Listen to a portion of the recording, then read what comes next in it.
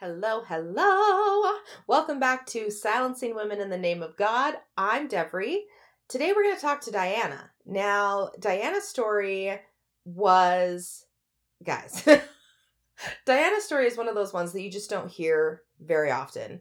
The themes are very much the same, but the actual story itself is one of those ones where you're like, wait, no, really? So I just want you to imagine for a minute, you're a kid, you're growing up, hyper religious environment, except you're not having the same religious experiences as everyone else. Your religious experiences are manifesting in gifts that are really honored amongst the spiritual community, but kind of condemned amongst the religious community. Her story really sounds a lot more like a 16th century witch hunt than modern day America, but that's exactly what it was. The thing that she described to me, she said, my story is kind of like the movie The Village by M. Night Shyamalan. And I had seen this movie, okay? And I was like, oh, come on. And yeah, it actually is a lot like The Village by M. Night Shyamalan. Enjoy. There once was a woman who lost her way. She wandered through thickets and thorns. They told her her pain was naught but the price of finding her soul again. Silent, she was silent, but she'll carry her pain no more. Hello, hello, Diana. I'm so excited to have you here. I'm excited to be here. This is going to be so good. Diana and I met actually at Wizard World, right? Mm-hmm. Yeah, in where were we? Kansas City? Did I just make that up? Oh gosh, I don't even You remember guys, exactly. well, yeah, you I did just way more of those than I did, so it would be harder for you to yeah, remember. Yeah, all of so that year was Comic Cons. yes, you guys, and it was so funny. So I'm such a brat. I did a lot of video, not a lot, not like you guys did, but I did a decent amount of cons and conventions and stuff. And so many of the authors just don't understand how to put a table together. And like Yes. you guys, like I walked past your guys' table, you and your husband, and I was like, holy shit. Like you guys, their setup was amazing. Her and her husband are both authors. You both write fantasy. And hmm you aren't writing as much right now, right? You've kind of shifted focus a little bit.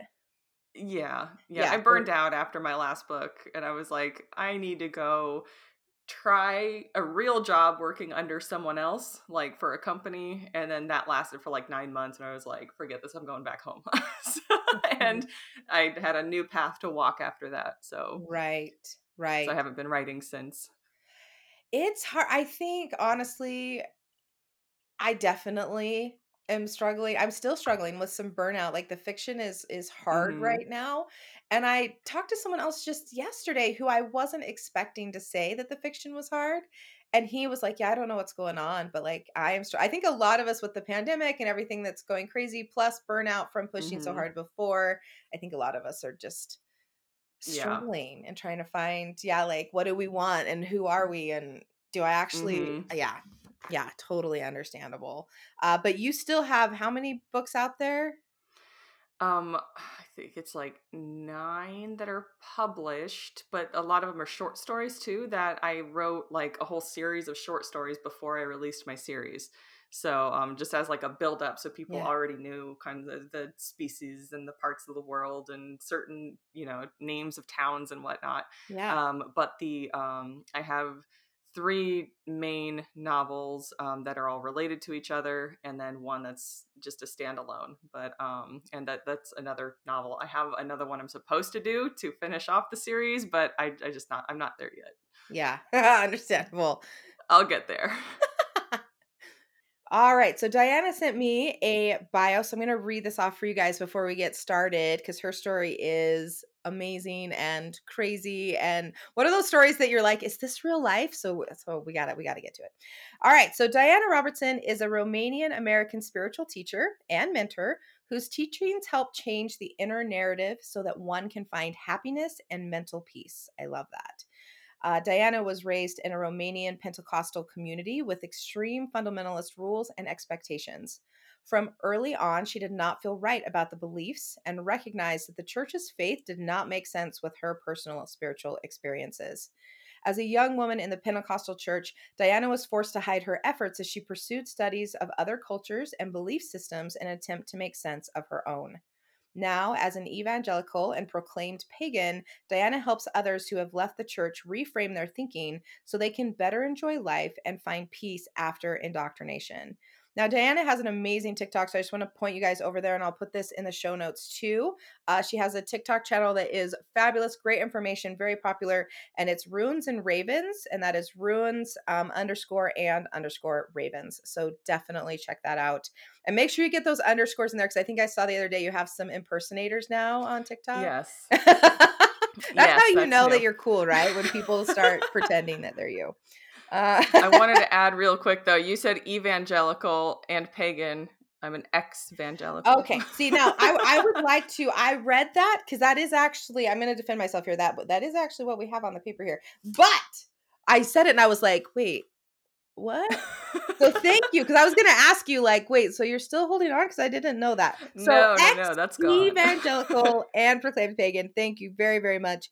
Now, before we get started, I really want to just open this with, give me your definition of paganism, because I know that there will be people on here who will immediately relate that to like dangerous and like, like we're worshiping Mhm. Satan. And I know that's not what's happening here. So break this down. What is paganism really?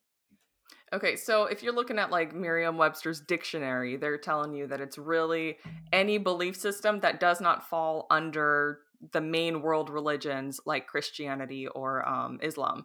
And so anything that is not Christian or Muslim or related to one of the big religions would be considered pagan.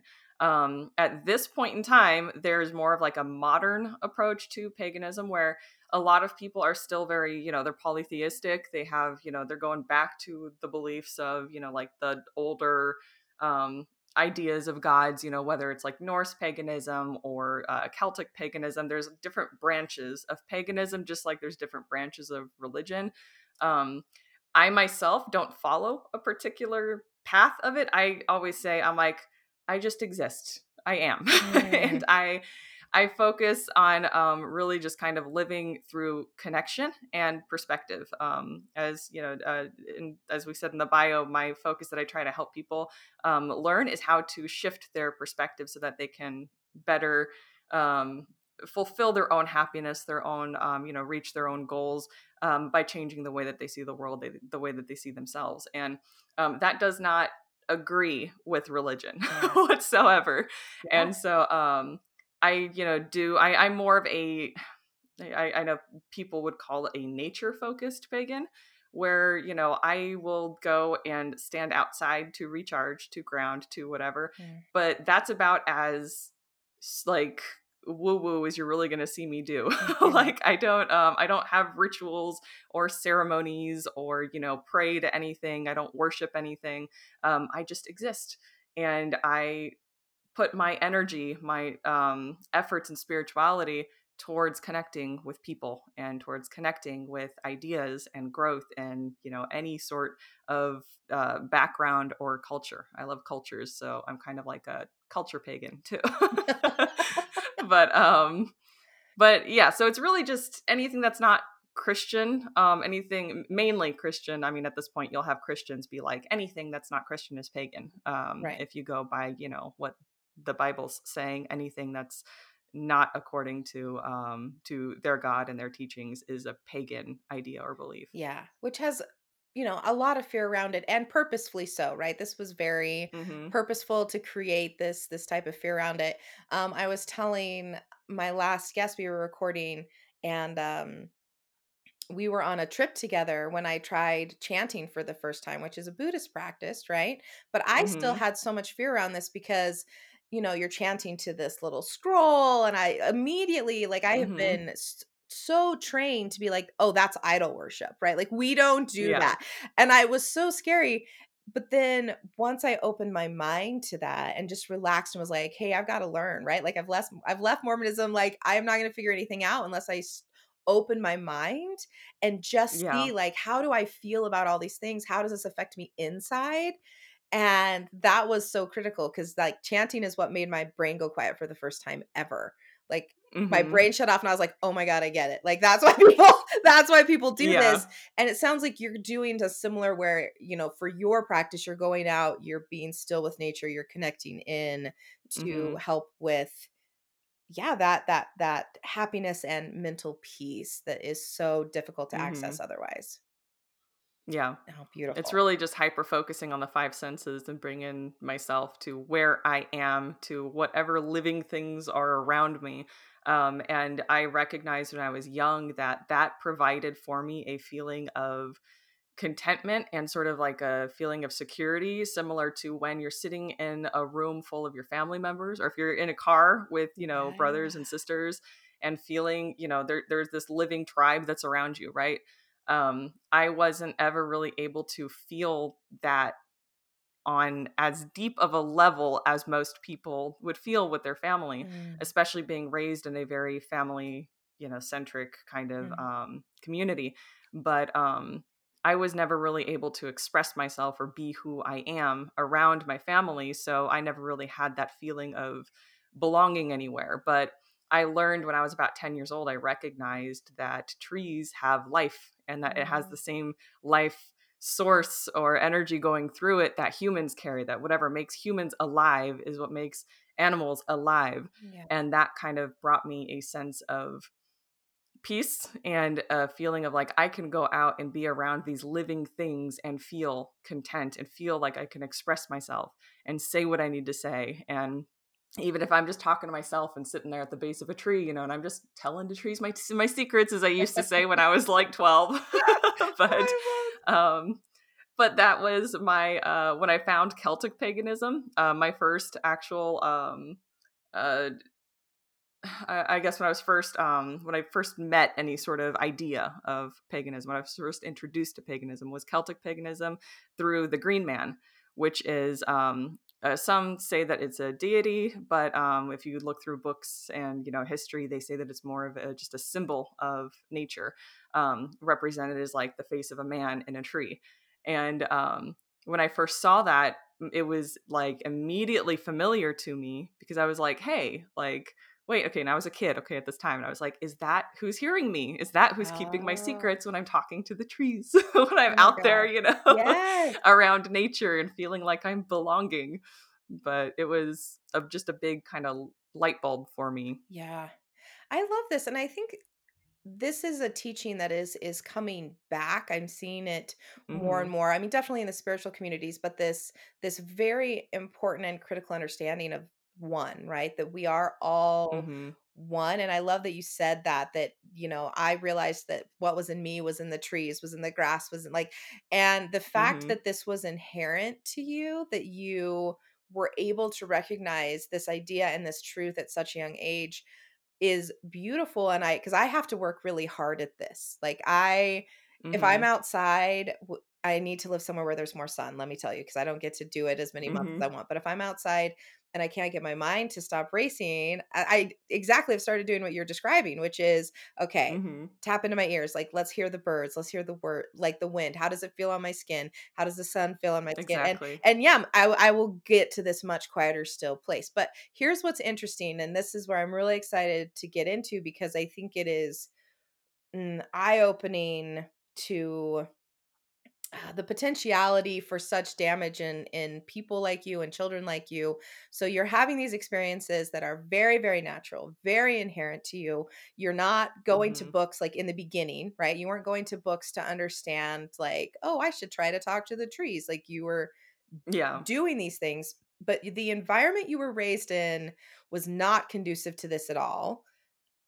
And in fact, it was very, very damaging. So let talk to us about so that people have a baseline to understand, like talk to us about the church you were raised in, the environment, like, and I know because of who your family was, it kind of upped the significant like impact of all of this. So yeah, let's just get right into it. Like what was life like for Diana? All right. Well, um, I always compare the ideas, like the concept of living that I was raised in was very similar to that movie The Village by M. Night Shyamalan. The concept in that village is that it is a small village that looks like it's set in like the 18th or 19th century, and these elders are running the village. They raise the children in that community to fear the forest and what's beyond that forest. That there's monsters there.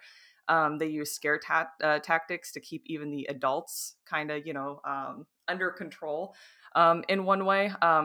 People did not know in that village that beyond that forest, there is a fence. And beyond that fence is our modern day world. Um, I was raised in a community that was in America, but I was surrounded by Romanian people, the Romanian church, the Romanian language, Romanian food. I didn't fully understand the concept that I was in America. I wasn't in Romania until I started going to school and I had to take ESL classes, English second language. With all the other kids. I was in Arizona at the time, so I was raised with a lot of Hispanic kids and kids from the reservations over in that area of Arizona. And so I was the only Romanian kid in my ESL class, but we got along. All of us kids who had our own languages that we're coming from. But we were at church most days when I hit my like young adult age, and I was like not young adult, my adolescent age, and I was like 12 or 13. Before that, we were raised to you wake up and you pray, you go to school, you have that whole process of the day. You come home, you eat, you pray, you go to bed.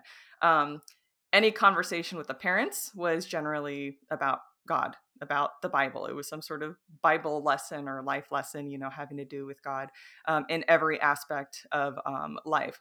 I happened to be going to a public school. I wasn't homeschooled like a lot of the kids at the church because both my parents had to work full time. Um, we were not, like well to do or anything when we were little. Both my parents were immigrants. And so when it was time to go to school and things started like the internet and Facebook, that was fun. When the internet and all that started coming out, then the church would start getting involved more and more in the lives of kids at school. And you'd go to school, then you'd go to church, and the pastors would be up there at the pulpit talking about, this is what my kid is learning in school. And they would completely speak against what we were just taught with total conviction that, like this is our truth and you're being lied to and you can't trust the Americans and you can't trust the teachers. You can't trust the government. You can't trust anybody on that side. And it's just our community, our people that are going to be saved. And we have to go out and try to save as many souls as we can. And at the same time, they would speak against all those souls we were supposed to be Mm. saving, saying that they're unsavable, that they're too weak. They don't know our God the way that we know our God. They don't know our Bible the way that we know our Bible. So it was just church was involved in everything, which only got worse when, especially as a girl, once you turn around 12 or 13 years old and you start being groomed by the church to be that wife, that mother figure. So by 12 years old, you're already being, kind of pushed in that direction. But it's just kind of, it was hard to, mix up the real world and Yeah. the church world because in my mind, my church community was so big. It was such a big, important thing. And that was my world. And I had no idea that there was this whole world outside there. I was very limited in my way of understanding, that my peers at school, like there was more beyond that. There were other ideas, there were other religions. That didn't even really click with me until high school, that other people's religions are as deep and meaningful as a Yeah. Christian's faith was. But I don't know if that answered the question Yeah. exactly. No, But it's so well, and I don't think we talked about the proselyting aspect. So you guys were actually going out and trying to convert people to this Romanian community, but at the same time Americans were evil. yeah. So interesting. Yeah, they would have they would actually like they would invite people that just happen to be walking by the church or something or just their local, and they would invite them in. And especially this happened more here in North Carolina when I got married and I moved to North Carolina and I was still in the same Romanian church, the same community. I just wasn't at the hub that I used to be, that I was born and raised in, where my family is basically over the entire Romanian community, Yeah. or Okay. Romanian Pentecostal community. But in North Carolina, it was even worse because it was a smaller church here than Mhm. the one in Arizona. Still, by extension, run by my uncle and by the same people. But we had our church in an area that was not really. I guess it was like, I'm trying to think what's the proper way of saying this, but it was the lower status. It was more of like a poverty area, and uh, the people in church would invite the local people there, and so you would have like, God dang, I'm trying to put this in a word in a way that's going to make sense and not come across terribly. I don't want to sound like this, and I'm going to go into this, Yeah. later, and why this was such a struggle for me too, being raised in a way where the way that we spoke, the way that we just being social was coming across as sexist and racist, and we didn't even recognize it as Mm. children. Mhm. And so I still, when I'm having actual honest conversations and I'm trying to like, my mind starts overthinking, and I'm like, wait, am I coming across as sexist now? Wait, Right. am I coming across as Right. racist now? But so I don't I know mean, how I you think want to edit all that, just yeah, no, I think it's okay to talk about, like, this is the way I was taught, Because yeah. oh my god, like, you wanna talk about racism, the Mormon Church has a thing called the priesthood, which is, like, they believe that, like, the authority from God was restored to the prophet, and, like, all the men are able to get this authority from God to, like, offer priesthood Mm-hmm. blessings and, like, all of this thing. Um Black people were denied the priesthood until, like, the Mm-hmm. '70s, and the only time that that was then allowed in was suddenly when, like, the tax exemption status was gonna be revoked. All of a sudden, there was, like, a miraculous revelation that Black people could now hold Mm-hmm. the priesthood, huzzah. So I was definitely, like, although I wasn't in a home where, my parents used racist terms, I was Mm-hmm. raised with definitely racist belief systems. Like, not only that, but, like, in the Book of Mormon, it talks about, like, how, yeah, like, Black people were descended from Cain, and that was a curse on their skin, Mm-hmm.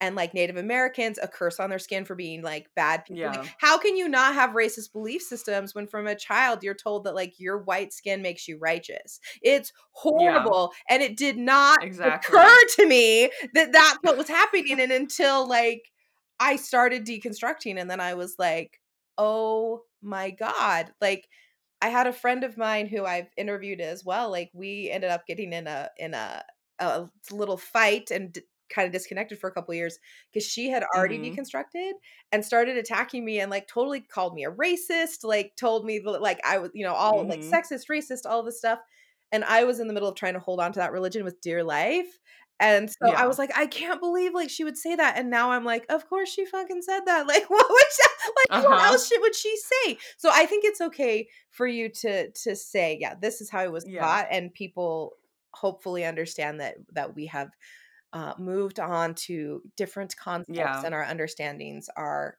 expanding. Yeah. Well, I'm going to try to reframe this, or reiterate this. So the church that I was in North Carolina, it was located in an area that was more African American. And so, we like occasionally, I'd walk into church and then I would find out that the pastor or some church member had met somebody walking on the street and invited them into church for the day.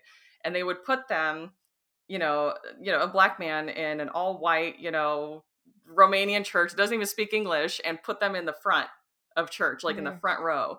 And so everybody, who the people who invited them would be like, "Oh yeah, I saw them, and I thought, they could use Jesus. They need to hear the word, and bring them in, and let us take care of them." Because we just But then I'm assumed by sitting what they looked like that they were lacking exactly. that. Oh my god, Yeah. yes. Uh-huh. And so I'd be sitting, more towards the back because I had kids all the time and I was always having to go in and out of church if the kids started, getting loud or something. And so, I was sitting in the back and I would sit there and listen to women be like, well, how do we know they're not just going to turn around and, pull a gun on us? How do Oh we my know they're not just going god. to? And they were just muttering these things. And I'm like, how can you say this? I'm Yeah, just like, how is this anything that is it biblical to you? How do you right, guys not have any sort of empathy? Do you guys not feel? Do you guys not think beyond anything? Like, are you guys just, because they're in their little group, are they just patting each other on the back so they feel, confident yeah, to say crap like that? But it's like, how can you go from being like, yeah, we're gonna, go and spread the word and invite, the people that we meet. And look, these guys, they're black. They need Jesus, they right, need, our help and our guidance. We're gonna invite them in and take care of yeah, them. But oh, but wait, what if they turn around and they do this? yeah, And I'm just like, yeah, that was just something that I could not yeah, I couldn't wrap my mind around, but it was something so normal. And I guarantee you they still do it today because that yeah, church is still going. And they don't even realize, they don't care because for them it's all, making themselves look good and feel good. And it's all about reputation right, when it, comes down to it. And it's just, yeah.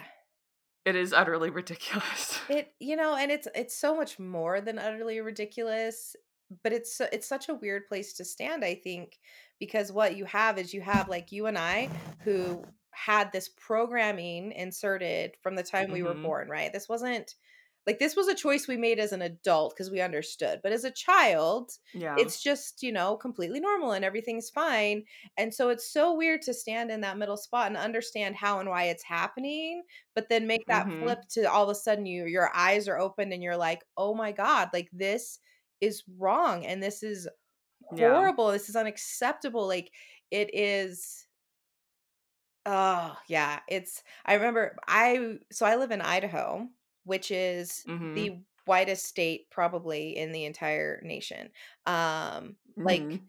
up until a couple years ago, I could go months without seeing a single person of color, of any color. Like it didn't even Yeah. matter. Like it is so, so, so white that my understanding of racism was really limited by my community Hmm. and my religion and everything. And it was when I started traveling for writing that I remember being in an airport and really I think at that point still thinking that like racism wasn't as bad as everyone said it was, which Hmm. I apologize to every single person of color listening to this that was ever in my mind. But yeah, I remember standing in an airport line to check out, and there was a white person, and then there was a black person, and then there was me. And the cashier was super kind to the first person. Oh, hi, how's your day? Great, thank you. Have a nice day. They left. The black person stepped up, and her entire demeanor changed. Like all of the sudden, she Hmm. was cold and she wasn't speaking and she was snippy and like her movements were really harsh and I was like, "Wait a minute. Like, am I seeing what I think I'm seeing here? Or did she maybe she" and Yeah. so I'm, like, rationalizing around, like, maybe she knew the first person, like, maybe they were friends, and then so they leave, and I step up, and it's an immediate flip, and it's back to, "Oh, hi, how are you?" And I'm like, "Oh my god." Like, "Oh my god." Like, this is very real, and I have been completely shielded from how horrible this is, as well Hmm. as participating because of my religious beliefs, and that's a hard thing to come to, in Yeah. deconstruction as well. But, okay, so this is a super, super important topic, so I didn't wanna skim over it as if it was so like, "Oh, yeah, racism, whatever, it's fine." Um Yeah. but I do wanna go back to the conformity requirements with so Hmm. your uncle was basically head of the church in America, right? Yeah. Like, Yes, head, of the like all Romanian Pentecostal community of America, Canada. They have churches in Ireland. They have them everywhere. So, oh, wait, wait, but wait, he are is you saying the big Kahuna. he's head of all like, even outside of the All state? of those churches. He is the one like Oh, they answer to him so and the people that he chooses ultimately. So he's kind of like the Pope of Yeah, I guess. Romanian Pentecostal. I just want to get like that I just right. always said he's the big kahuna. Okay. Oh my God. See, and I thought it was just in the States, but no, it's, oh, wow. Okay. So this is a big deal. So you are, the niece of the Pope. Okay. It's not the niece of the Pope. Please make sure. Y'all listen to the first minute before. If you just popped in, she's not the niece of the Pope. But Yeah. like, but so your family reputation was it like more important to uphold than say a random member in Ireland, or do you feel like it was pretty much across the board expectation wise? I think it was pretty across the board. Wow. I mean, uh, uh, where do you want me to start? I know, right? So, okay. So let's go to the reason that I wanted to set this up for our listeners is because this the paganism that we had talked about, and we mentioned how Diana was connecting with this stuff really really early, but she's being raised in this hyper religious environment, that conformity, fear of the outside world, fear of outside belief systems. So these two collide for you really Hmm. early. So let's talk about that. Let's talk about when you started vocalizing some of the things that were happening and your Hmm. uncles and therefore the church's response to this, and how it affected you. All right. So I think it really hit me that something was a little different about my experiences when I was in second grade. And I was on the playground, and I was standing next to somewhere near a teacher. And I heard the teacher say something about somebody else that was there on the playground, another teacher that was there. And I don't remember what I said exactly, but it was just so casual of me knowing what was going on with this other person. And it was like I was speaking so matter of fact, like, oh, well, it's just because this and this and this. And this teacher looks at me, and she bent over, and she took my face in her hands, and she just looked at me. She's like, "You're an old soul, aren't you?"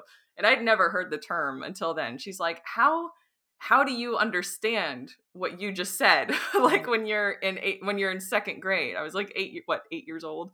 No, younger than 8 years old. No, yeah, 7, 8 years old, whatever, young. And so that's where I first just was like, what, like you couldn't tell like what was happening? Right. But when I was about 12 was when I started having it was, I mean, before then I was having dreams. I was having, what people would call visions, just, knowing what was going to happen next, calling out what was going to happen next, having dreams of, oh, well, this happened, and not really voicing it to my family or friends until about 12, when I started having more of what people would call like paranormal activity in, my house and around me almost all the time. um there's that concept of shadow people, just seeing like movement, or seeing, a person like a silhouette, Mm, from the corner of your eye, and you look over, and it was like that, but exaggerated in my mhm, experiences. And so I felt that everything I was experiencing, from having the dreams and visions, and seeing the things that I was seeing, and all the activity around the house, that because of how I was raised, I was led to believe it was inherently demonic. Everything mm, was, coming from the devil. And I would have this recurring nightmare that I was standing in hell, and that I was talking to Satan, and that he was with the hood, and he had this long beard, and I couldn't see his eyes, and I could just see his mouth moving, and he had two demons next to him. I think I had this dream first when I was like 7. Um, and I couldn't hear what he was saying, but then like he walked off, and those two demons came and stood next to me. And I woke up, and my first thought was, the demons never left. The demons are still here. They're still there. Oh, that's what the dark shadows should, or mm, probably that's what, this like face with the red eyes at nighttime is, and I started like applying everything that I was experiencing to, they're demons. They have to be demons. There's no mhm, other answer, because I didn't understand that there are other possibilities, mhm. that there, could be something psychological going on, that there could be anything else. That Yeah. was the only understanding that I had, was that it was demonic, it was the devil, and that was it. So when I was about 12 years old, I talked to my parents about it. I told them about some of my experiences. And that following Sunday, my uncle preached and made an announcement after preaching that there is a kid in the church who is speaking with the devil at night, and that she needs prayers and she needs this and that, and From the everybody pulpit. somehow, From the yes, pulpit. from the Oh pulpit, my God. Okay. yes, somehow everybody knew it was me. Because the gossip in the Romanian community, the gossip is where their reputation comes from. What are you being gossiped about? And so Wow. gossip is huge in that community. So And so you're so within 12. what? You're 12 years And I was old. 12. You've had what was, I mean, obviously by your dreams, your greatest fear, right, is that you're Mm-hmm. talking to Satan and that's the only Yeah. explanation because you had no other bearing, right? No, not that wasn't the right word. You Mm-hmm. had nothing else to frame it with. You finally confessed to your parents that, like, Mm-hmm. and I assume this confession was from a fear place, right? Of like, I don't know what's Yes. happening. And then the very next Sunday, the entire congregation knows, and your uncle is basically condemning you, but also asking for prayers from the pulpit. Yeah. Jesus Christ. Yeah. Okay. And over the years, I mean, they did things where they would bring me to the front, anoint me with oil on my forehead and pray over me. And not just me, singularly, but the heads of the church, the elders, as I call them, they were very well aware of what I had talked to my parents about and what I was going through, So and so they would so they have. would just call you up, like just you. No, not just me. No, Oh, like they would, do like a what do you call them when they're calling everybody up to the pulpit to, pray over. But as soon as I was like, I don't remember if I went up there specifically for that reason either. I remember going up there and all of them just kind of like looked at each other and they grabbed their little oil and they all came around me. And I had like 3 or 4 guys with their hands on my head and they're putting oil on me and they're praying to make the demons go away and to wow. clear my soul of whatever it is that's going on. In front of And everyone. in front of everyone, yes. And Wow. so there were other people there, but I was the one that had everybody there around me. Oh And my at this time I God. think I was probably like maybe around like, it wasn't that much longer after, so maybe like 13 or 14, but still in like my mid Yeah. teenage years. How did that how And did that affect you? What did that create in you? Like, my God, that's, I mean, that's traumatic. it was I battled with all of my experiences and my I didn't even know what to call it then. It was just like I would just know things is what I would tell to people. People would be like, "Well, how did you know?" I don't know how I Yeah. knew. I just know. And the things would be confirmed, so people were seeing that what I would know somehow about somebody else's personal life, or something Yeah. that they had said on the other side of the room or something was true, and they're like, but how did you know?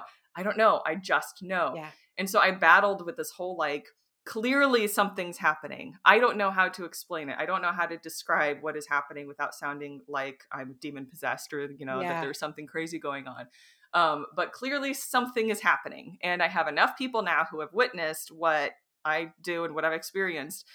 And in moments like that, because that wasn't the only moment when I had an experience like that, that was an ongoing thing over the years. Oh my God. And those, like the times where I was willing to step up and go and say something or have people pray for me or something, was those time periods where I was falling into the fear of, oh my God, I'm going to hell, oh my God, I'm going to hell. And I remember nights where I would just curl up in a ball and just cry and cry to the point of hyperventilating, of just like, why, God, why would you give me this ability, why would you Yeah. make me experience this if this is going to be sending me to hell? And I would battle with this, like, because I couldn't get answers from the church besides, oh, it's a demon possession, you need prayer, you need cleansing, you need this. I started going to libraries. I started studying different concepts, ideas, religions, cultures where things like that were happening, what it was called, what different, what shadow people would be called in other religions and other Yeah. cultures, and just to kind of narrow down my experiences and to understand them a little more. And even with all the knowledge that I was that I was obtaining and filling my head with, I was still finding myself in those like weak, vulnerable moments where I'm like, my family's not going to love me. Mhm. My community's not going to love me. I'm going to go to hell. This is, everything that I know is to be true is hell. And, what if they're right? And Yeah. is it really worth, and, getting into this stuff?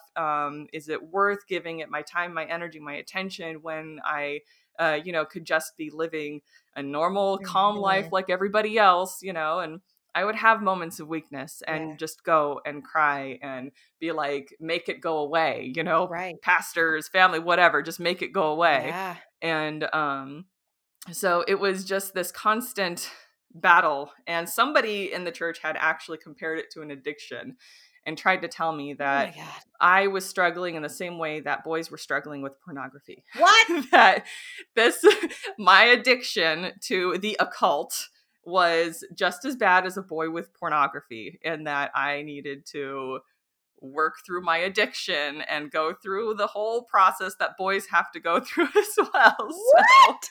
Oh my God. Okay, see, and this is okay, that is so messed up.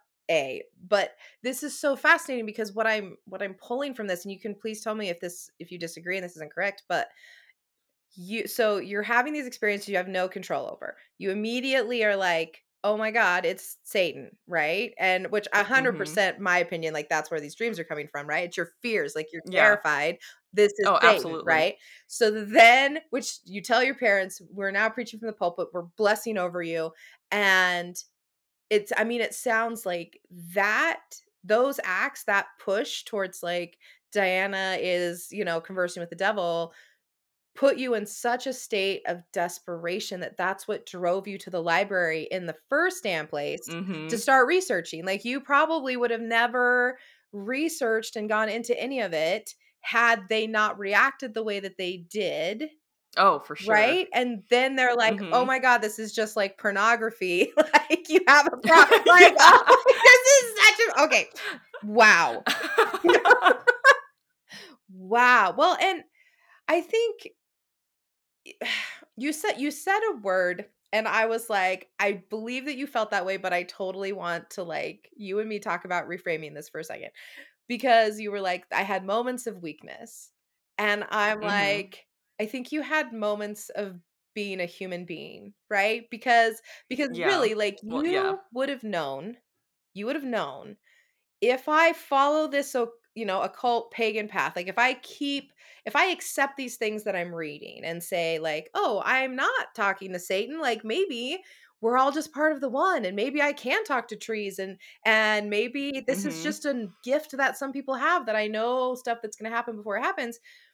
But if I accept that, it's going to cost me my family, it's gonna cost me my community, it's gonna cost me my entire life, like, where will I live? What will I eat? What will I do? Also, hell. What am I supposed to do about hell? Mhm. Like, Yeah. it's such an impossible thing to bridge and to overcome, and it has nothing to do with weakness and everything to do with survival, you Yes, know? absolutely. And I agree with you. It was poor word choice on my side. Well, but it's but in my mind then I would see it as a yeah, weakness, as I was falling away to that, to those basic needs of yeah, family. yeah. And I mean, and I was my whole life I was very empathic. I know there's a lot of people that don't believe in empaths as, a type of person, but Mhm. I was very empathic. I was very hyper aware of the feelings of others. I only hid the things that I was researching because I didn't want to hurt my parents' feelings. I didn't want Right. them upset with me. I wanted my parents to be proud of me. I wanted to fit in with my brothers. I have four brothers, the only girl, and I would see how they get along together and how, they do things together. And I wanted to Yeah, be part of that. I wanted to feel like I was belonging. yeah, Um, and I never got that, but I was thinking, okay, maybe if I just push all this aside, this was when I was like 17 and I was getting pushed to get married. And I was like, if I just push all this aside and just focus on what it is that's expected of me, I will go and I'll be the wife and I'll be the mom and I'll do what I have to do. I'll go to church. I'll be that godly woman. I'll do whatever I yeah, have to do, to make everybody, happy, to make yes, sure that nobody has any issues, that there's no stresses or whatever. Um, and so that I went and I got married yeah. again to somebody that I only known for a year and 2 weeks. and who is 8 years older than me. Yeah. And coming from a purely Romanian, background, who he had just come to America a few years before that, so he was still, his English was still choppy, and I was just in that mindset of, this is what's expected of me. This is, I want to be like the other girls. I want to be like Right. the other girls. I want to do what everybody else is doing and just keep everybody happy.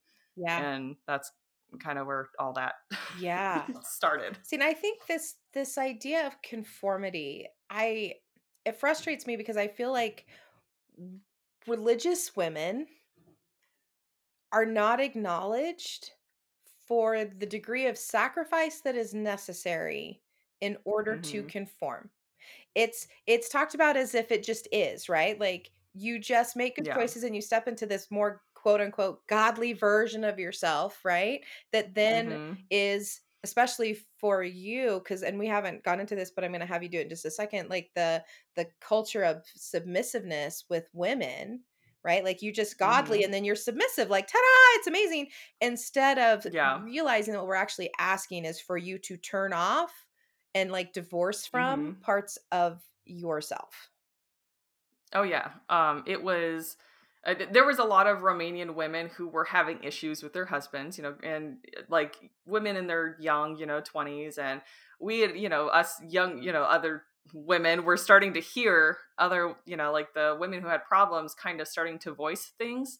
Um as far as I know, none of them actually took action. For all I know, they're all still married to the same guy in the same community, but that somebody had put it into these words of, when you get married, you're no longer allowed to have a personality. Mm, And that is the big issue with why women were starting to become a problem in the church. The married women mm, were, beginning to, become a problem. And it was because we weren't allowed to have personality. And it mhm. was actually a teenage girl who came and told me about it.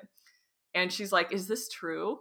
And I'm like, I'm talking to this teenage girl who is unmarried, who is in the same community. Oh, And, I didn't admit to her. I was like, no, that's not it, which I feel bad now. I'm like, if I could go back. right. But But you but that's what it is, but though. if you admit it, and this is what's so tricky, right? Because, from, like, an outsider, like, looking back point of view, you're like, "Oh my god, I should've just been honest, this poor thing," right? Hmm. But when you're in it, for you to be honest, it requires you to like, set aside that cognitive dissonance that has been your survival Hmm. mechanism and be like, "This is wrong," and then everything crumbles, and you know that that's what's gonna Yeah. happen, and so you can't look at it, like, you have to just push it out to the side and be like, "No, Hmm. that's not, Exactly. I totally have a personality, like, what are you talking about?" It's just, Yeah. it's like, it becomes honesty becomes a matter of survival, because if you're honest, Hmm. everything falls apart, and so that's survival, right? Like, all of a Oh, sudden we yeah. don't have a place to live, and oh my god, so much. Okay, sorry. This is It's so eerily similar in so many ways, just, like, dialed up Hmm. 15 notches, right? Like, you got, like, a much more dialed up version of submissiveness requirements and what it is to be a woman, and, like, you got level 10 and I got, like, level 4 or 5 probably. Although, I No, I don't don't know. know. Sometimes I think, like, I don't compare suffering. oh my god, I'm so glad you said that. Because when it's not even a matter of suffering, it's a matter of, what teachings did you pull in, right? So, like, you Mhm. pulled in, "I can't have a personality," and I pulled in, like, "You can have a personality up to this line." And then and Uh-huh. then you've gotta set it down. So, yeah, it's not a matter of suffering, because I actually was talking to someone about this just the other day. It's like, it doesn't matter if it looks harder or not, like, you have no Mhm. idea how difficult that is for that person and that personality and, their life Yeah, experience. and it's the same stress chemicals for all of us. Exactly, It exactly. there's But it does play into how the brain is wired, right? And, like, Yeah. what triggers Mhm. what. But, like, even with so even with my teaching of that, like, have a personality up until you can't, right? Mhm. I sat my husband down, I don't know, like a year ago or a year and a half ago, after this, so I left the church and I started going through this spiritual awakening and trauma clearing and complete redesigning of who I actually was. And I like sat him down. This poor man, he's had so many days where I like sit him down and I'm like, let's talk. And I was like, I just want you to know that like I am not going to be tempering my reactions or thoughts to things to make you more comfortable any longer. Mm-hmm. And he was like, just looked at me and he was so bewildered legitimately because he was like, I have never asked you to do that, which is true. He is not. And I was like, you're right. You didn't, but I did it anyway because that's how I was trained. Mm-hmm. That's how I was, Yeah. that's what I pulled from my community, from my church. And so, although you've never asked of me, you've had it for 19 years now. So it's going to be a bit Yeah. of an adjustment for you when I suddenly stop Uh-huh. doing this, and I need you to be prepared for that. But yeah, it's just like we internalize these things. Okay, so sorry, Yeah. okay, so we're gonna get back in here. So 17 you start dating this guy, 18 you get married, or is it 18, 19? Mm-hmm. So 18 you get 18. by 18 you're married. He's 8 years older from you. He is from Romania, so no like very little American exposure that you've had, Yeah. and definitely no paranormal pagan type of things happening in his life. But you married him for why? To be good, right? To be the good girl. Um, yes. And I mean, obviously, there was attraction there and whatnot. It's not like I was just, this, poor little kid who's being thrust into, some unknowing, Yeah. world or something. I had the idea of what, was going on. And at that time, I was so, I was 18, and so I was ready to leave my parents. I was ready to get, to go and start a life and whatever. Yeah. Um, but I did not understand what marriage was. Mm. I was a kid. I mean, I there was, and especially in raised in that community, I was in the mind of probably a 14-year-old when I was 18. Mm. I was very not that, not because I didn't want to know more, that I wasn't smart or something. I just didn't have that social life or that social connection Yeah. that, your normal person in everyday society has. Yeah. That really hit me when I was like 21 and Yeah. I opened a Twitter account. And Oh, this goes back to everything that I said came across as either sexist, or it was some sort of like a racist word, or wow. idea that was like being pushed out, and I was like, but that's not what I'm saying. And people are like, Yes, it this is. is what you said, and they're like, this is what this means in English. And I'm like, I cried so hard. I was like, I can't connect with people in my church. Yeah. I can't connect with the world out Yeah. there. They're like, there is no there's like, what am I? I'm like, I'm an alien. There is Right. nowhere for me to go. Right. Oh my God. But How? so I had to teach myself, and I did a lot of that because I refused to step back and just not interact with people anymore. I was like, no, I have to put myself out there. I'm going to learn from experience if I'm Yeah. not going to learn from being taught from Right. Right. someone else. And so I went out of my way to learn what I could to get myself where I needed to be to function as an adult in America. Right. Because I felt stupid. I was naive. I was totally blind to, if somebody was, trying to manipulate me. I had, everybody's good. Everybody's a good person. Right. This person wouldn't try. What's a scam? What do you mean scamming? Like, Oh my. I was just, it Yeah. was rough. Right. So I wanna ask, I have a hypothesis here, and I'm sure someone listening is gonna be like, but wait a second. So you were super secluded in your community and your religion, but you were going to public schools, right? Yeah. So I'm hypothesizing here that the reason that that naivety wall wasn't broken by going to public schools was because your church fear mongered it so much that Hmm. you had massive resistance walls to letting any of that information in because it was Hmm. scary. Would you say that? Oh yeah. Okay. So that Yeah. so like you were in the world but not in the world at all. And I think that that's really important Yeah. to The point out. walls were up. Yeah, nothing Yeah. can come And in. Yeah. Yeah, yeah, yeah. Okay, okay, yeah. okay. And this is this is the point where I wanted to actually make a point about, because the church still does this today. So when Facebook first started, I know I said when Facebook came into the church, that was fun, because first it started out with there's this new thing. Facebook came out. The church was preaching about how evil it was and how we had to avoid it, like the plague, make sure we're not giving it our attention, that we're going to be fooled by the devil to be drawn into this thing. But the pastor's wife eventually got a Facebook because other women in the church were getting Facebook, so that, I'm assuming, just so they could probably communicate, in a different way and share pictures and whatnot, because it was so accessible. So then it turned into, hold on, Facebook is a place to get information, to see what's going on in the world, to infiltrate, more people, so we could spread the word now through even more people. And now we're politicians. Now everybody, get a Facebook, because we're going to go and start, trying to get into the government by, making, these pages for this. And, we're going to start blasting this person's name out so that, they can get, some seat on, whatever, just political crap, which they did manage to, to get done, is get, certain people kind of starting to rise in, politics in whatever way they can. But it turned into this thing of, now they use Facebook, women especially, to get their gossip from Facebook about other women, about other families, to spread whatever needs to be spread. But and that's why when, I'm not very public on Facebook now. I mean, I use Facebook mainly just for my group, for my TikTok and stuff, for people to come there so we can have, daily conversation about whatever. But I every once in a while will post something that is controversial, because I know that those women are still coming to my page to see what I'm doing. And then I'll find out like a week later from one of the kids or from, somebody else that, oh, the church preached about this. What did you do? What did you And do? I'm like, like, changing topic, Diana, what did you say?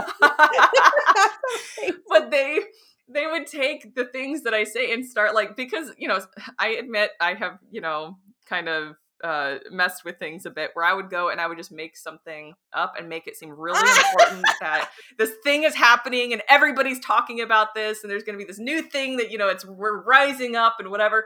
And then the church is like, we have to stand against this, thing. We have to not allow this kind of up. Shut up. Oh my God. You're hilarious.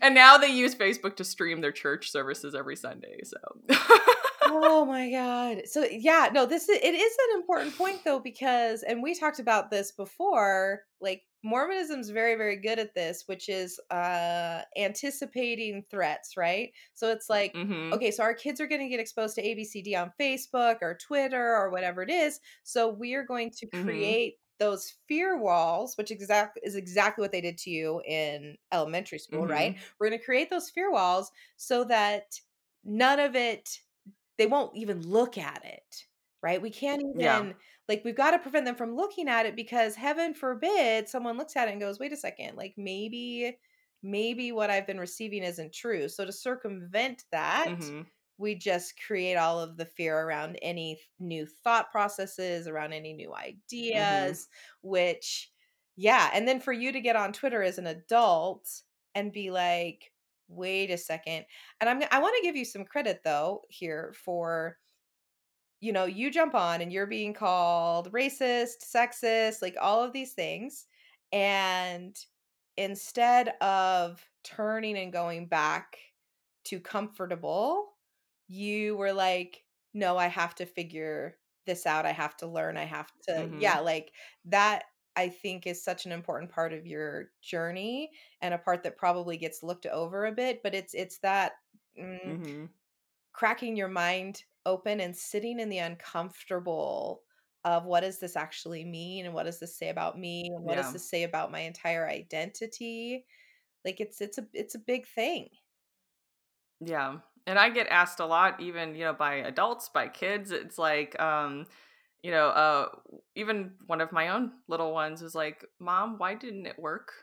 And I'm like, why didn't what work? And they're like, why didn't church work on you? Like, Oh my why were God. you able to say that you didn't want to go to church anymore and that you're not there. And I've had other adults come and be like, but why weren't you indoctrinated the same Mm, way? Why didn't it stick? And I'm like, I don't know. Like, this is, a question for the philosophers, I guess, because I have no idea. It's just, I've asked myself that question when I was judging myself and hating yeah, myself and, being like, why am I like this? What's wrong with me? Why am I broken? Why can't yeah, I just have this faith that they have, when yeah. I did have faith, it's just that my experiences with what they call God was so personal that nobody else in that community, which this really irked me as an adult, was like, because I would try to have conversations with other women and be like, asking them to share some of their spiritual experiences, where they were like, just like, there's a God, this is, my connection with, the divine God, and they had nothing. Mm, And I'm like, but how, I'm like, so what made me less Christian by having these experiences with what I believed was that God right. was the same God that you guys are all talking about, but they were so personal and they were so eye-opening, and I was receiving information from this, from this experience and understanding and becoming more understanding of, my own feelings and how my brain functions and how Hmm. my emotions are, and you guys are like just these mentally lopsided robots that Hmm. just do as you're told and don't ask questions. And it's like, but and I mean, I had a lot of frustrations with that, idea of that it didn't stick. It didn't work. So I don't Yeah, know why, that just kind of carried with me throughout my life, where I was like, same thing then, where I was like, no, I have to put myself in this position so I can learn, yeah, so I can figure this out, because if I don't figure this out, I'm going back in the cage, and yeah, I refuse to be in the cage yeah. anymore. I'm out Hmm. of the cage now. Yeah. Thankfully I'm completely out of that cage. But back then, I thought I was getting out of a cage by, stepping out into social media, but I was just in a much bigger cage. I Right. didn't realize. Right, right. No, I want to talk about this more because we actually, we spent a lot of time on the fear of, your fear of what if this is Satan, right? What if this is terrible? Mhm. But what we haven't talked about is something you mentioned to me, which is exactly what you're saying, which is the peace and that connection that you were feeling in the other moments. Because I think that Mhm. that is exactly the why. Like, why didn't it work on you? Yeah. Because you had something inside of you that was standing at odds with this information and this other experience that you could not deny. And Mhm. that I think is probably the difference here. Um I would say cuz for me it was a little different. Like I was definitely having personal spiritual experiences, but like Mormons claim that all the time. And I shouldn't say claim. Mormons, Mhm. I'm sure a lot of them actually have very personal experiences. That's something that is taught and nurtured in Mormonism that I am actually really Mhm. grateful for. This idea that you can connect to they call it the Holy Ghost, but yeah, to connect to spirit, connect to Mhm. something. Yeah. But it was for me this internal knowing of who I was that I just no matter Mhm. how hard I tried to conform, like, I just couldn't deny it. It was causing me such harm to try to deny it that, yeah, I can't go back in the Mhm. cage anymore. I love that wording. That was perfect. So let's talk about some of the experiences that you were having and how it actually made you feel when we are on the good end, because I think that people have had these, but they don't know what they don't know the significance. They don't know where to place them. They don't know what to do with it. So talk to us Mhm. just a little bit about the beautiful stuff that happened that gave you the strength. You mean the beautiful stuff in, Like you're I guess, connecting, in which? when you say I had moments of connecting with God and they Mhm. didn't seem to have them. What do you mean by that? What did that look like for you? Oh, okay. So, and this is where this is probably why I try to focus a whole lot of my teachings on like TikTok and, everywhere else that, I'm speaking on things about perspective, Mhm. is that this connection, whatever it was what gave me the ability to change my perspective and to recognize where other people are coming from. So when I was going through, or, and it's not even necessarily about what I was going through, is sometimes I would witness other people going through things and I would see somebody who they were going through something that was such a big struggle for them. And I would be able to go and talk to them and be like, hey, and I would be able to use, when I was, a Christian, I would be able to use the terminology that spoke to them, that was, meant something to them, to help pull them out of a negative mental space, or to, rediscover their sense of spirituality, their sense of, their own, idea or, version of connection, whether it's through prayer or whatever. But I think that was the thing, is being able to understand people is one of the biggest things that came from my spirituality, from my sort of my connection that I was making, from very young to very old, is just being able to recognize what people were going through, to feel. And I also wanted to make a point that when I say, being able to read people or see people, I don't mean, it in like this psychic, like metaphysical sense. I do believe there's actually enough research to show that anybody who is psychic, who's able to read people, has come from either a childhood, a traumatized or a traumatic childhood, or their mother was going through some sort of traumatic, extreme high levels of stress, and that, instilled the same chemical changes in the baby as if they were going through a traumatic childhood. Right. And I've done some research on that, but that is where, the psychicism of being able to read people is really just picking up on the extremely subtle, almost subconscious cues that they show in their eyes, and in their face, and expressions, body language, whatever. And it can be it's almost like I walking into a cold room. You walk into a cold room, you can't see it, but you can feel it suddenly. Just the hairs on your arms stick up because you're responding to that energy change, the temperature change, right?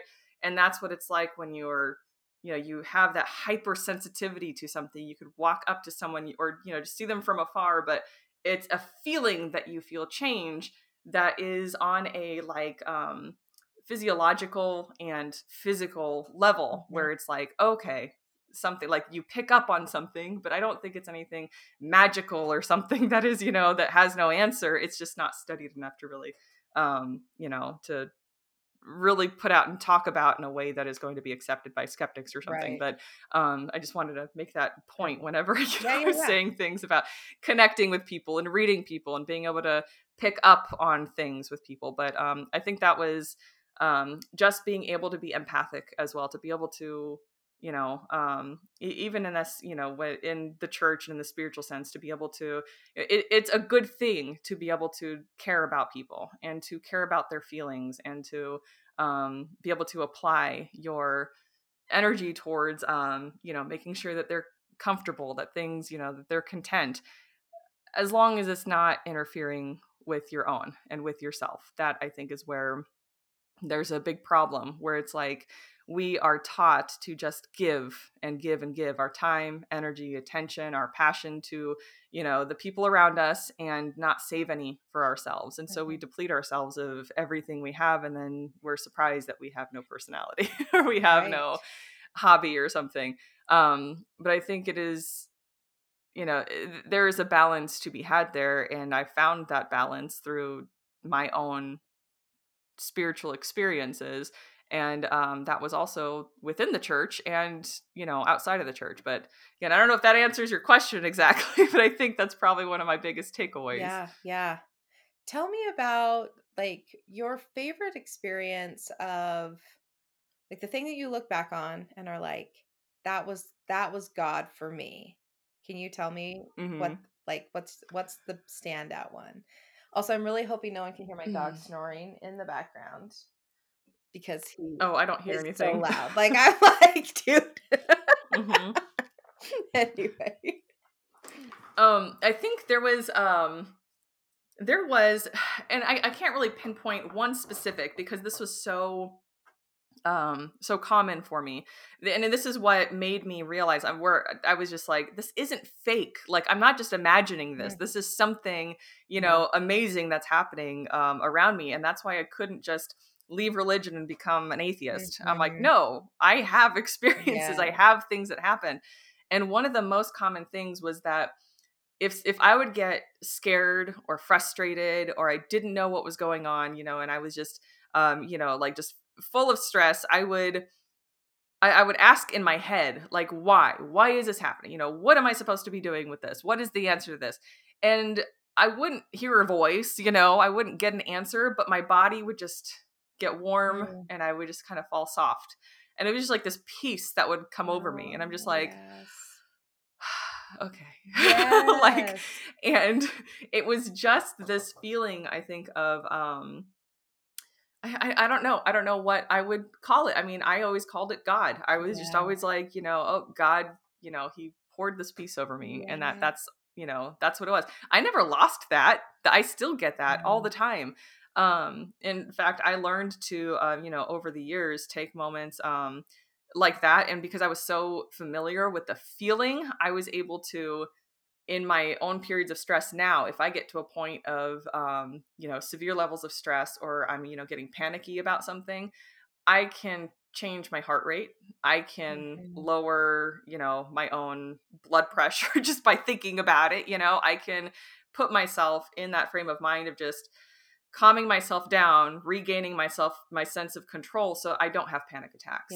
And so I don't, go out and, have anxiety anymore. Like, I could have been diagnosed with an anxiety disorder before. I was so bad. Yeah. The health issues were just Yeah. insane. And I learned that I could recreate those feelings just by I guess I don't know how to describe it. It's like, it is something that I do where I feel like I'm connecting to something bigger than me. It's sort of like Mhm. this, grandfather sort of, feeling of like, you're safe, you're taken care of, just, breathe, let yourself relax, just, it's Yeah. okay. And it's this feeling that, I do it whenever I do readings too. I do it for people when I'm doing readings to kind of help bring myself into the moment, to be able to stay focused and pick up whatever I need to pick up, know what I need to know, so I can do readings on people. But that is something that I I definitely called God before. Mhm. Now, I don't like to say, that, oh, it's God, because Christianity is so Yeah. rampant in the world right now. I just call it source at Yeah. this time. People are like, well, what's source? And I'm like, I don't know. It's wherever you come Yeah. from, wherever I come from, wherever that deer came from and that flower. Like, Yeah. we're all alive. This energy had to come from somewhere. Yeah. Maybe it's a big ball of light, somewhere. I don't know. But Yeah. it's where we come Uh, from. I don't know. I like Source too, and it's for the same reason. God triggers me in a Hmm. very Christian way that I'm still working through, and Yeah. Source feels more comfortable. But for me, it also feels a little more correct, which is a whole long conversation we're not going to have right now. But Hmm. I love that this was your example. I love this because I think so many people are looking for the huge, like crazy, magnificent experiences, right? Like, yeah, I heard a Miracles. voice and I had this, and there's nothing wrong with that. They're beautiful, they're amazing. And if you've been, like, I can't think of a word, like lucky enough to have had an experience like that, like great. Hmm. But the reality is that exactly what you described is what so many people are looking for or have felt it but Hmm. don't identify it as like significant enough. And that is Yeah. everything. And when you were talking about that feeling come over you, it reminded me I actually had not, I think, thought about the feeling around this experience because like after time 379 of my faith falling apart from me like restacking it up, like it fell apart in Hmm. church, so I'm like in the main meeting, and like I literally felt like a wall just like crumbling again, and I like Hmm. teared up because I was like, I can't put this back together, like I've tried so many times. And so I finally, like, I don't know, someone was talking, I'd zoned out, and I was like, okay, are there any of these bricks on the ground that I can use? Like, are there any of these Hmm. that I can still pick up? And I think I started with Jesus because I thought, well, that's an obvious one, right? And I was like, I don't Hmm. know. Like, I can't, I don't know. I don't know. And I was like, oh my God, what am I going to do? Like, I can't even say that. Like, and so I picked up like the God brick and I was like, what about this one? Like, do I believe in Hmm. God? Like, we're just going to start at the beginning. And and what I got was, yeah, very much what you were saying. Like it was this sense of like warmth and peace, but also expansiveness of like feeling something bigger Hmm. than myself and being like, yes, okay, yes, I have one brick. I have one brick. Like I it was a feeling. It was not a logical sense of like, yes, I logically can Yeah. track this. It was a feeling. So like, yeah, that was actually a Mhm. really special moment for me as you started walking through it, because I was like, yes, that's exactly what Yeah. happened. Oh, beautiful. All right, so let's talk about your married life. So you get married at 18 years old. You start having kids immediately, right? If I remember correctly. Mhm. And you had been groomed a certain way, which we actually didn't get into. So let's get into that here of like what your Mhm. expectations were above, the small fact of don't have a personality. What else? Mhm. What else were you kind of not kind of what were you living with? What was your life like? And I know we've talked about the health impact on that as well as the spiritual impact and everything else. So let's kind of Mhm. just get a nice big round view of what this was for you. All right. Um, when we turn about like what 14 or so, 14 or 15, you start going to these youth nights, which took church days from being twice a week to um Tuesday, Wednesday, Thursday. Friday nights were prayer night, Whoa. Saturday was choir, Sunday was 6 hours of church. Holy, oh my And God, you're the first person that's outdone me on church attendance. Holy well, there was Tuesday night was youth night at one of the Romanian churches in the area. Then Wednesday night was youth night at the main church that my uncle was presided over, physically. Thursday was regular church night. It was just like everybody came for Thursday. Fridays, there was always a member of the church who had like a prayer night, and you'd start going to the prayer nights.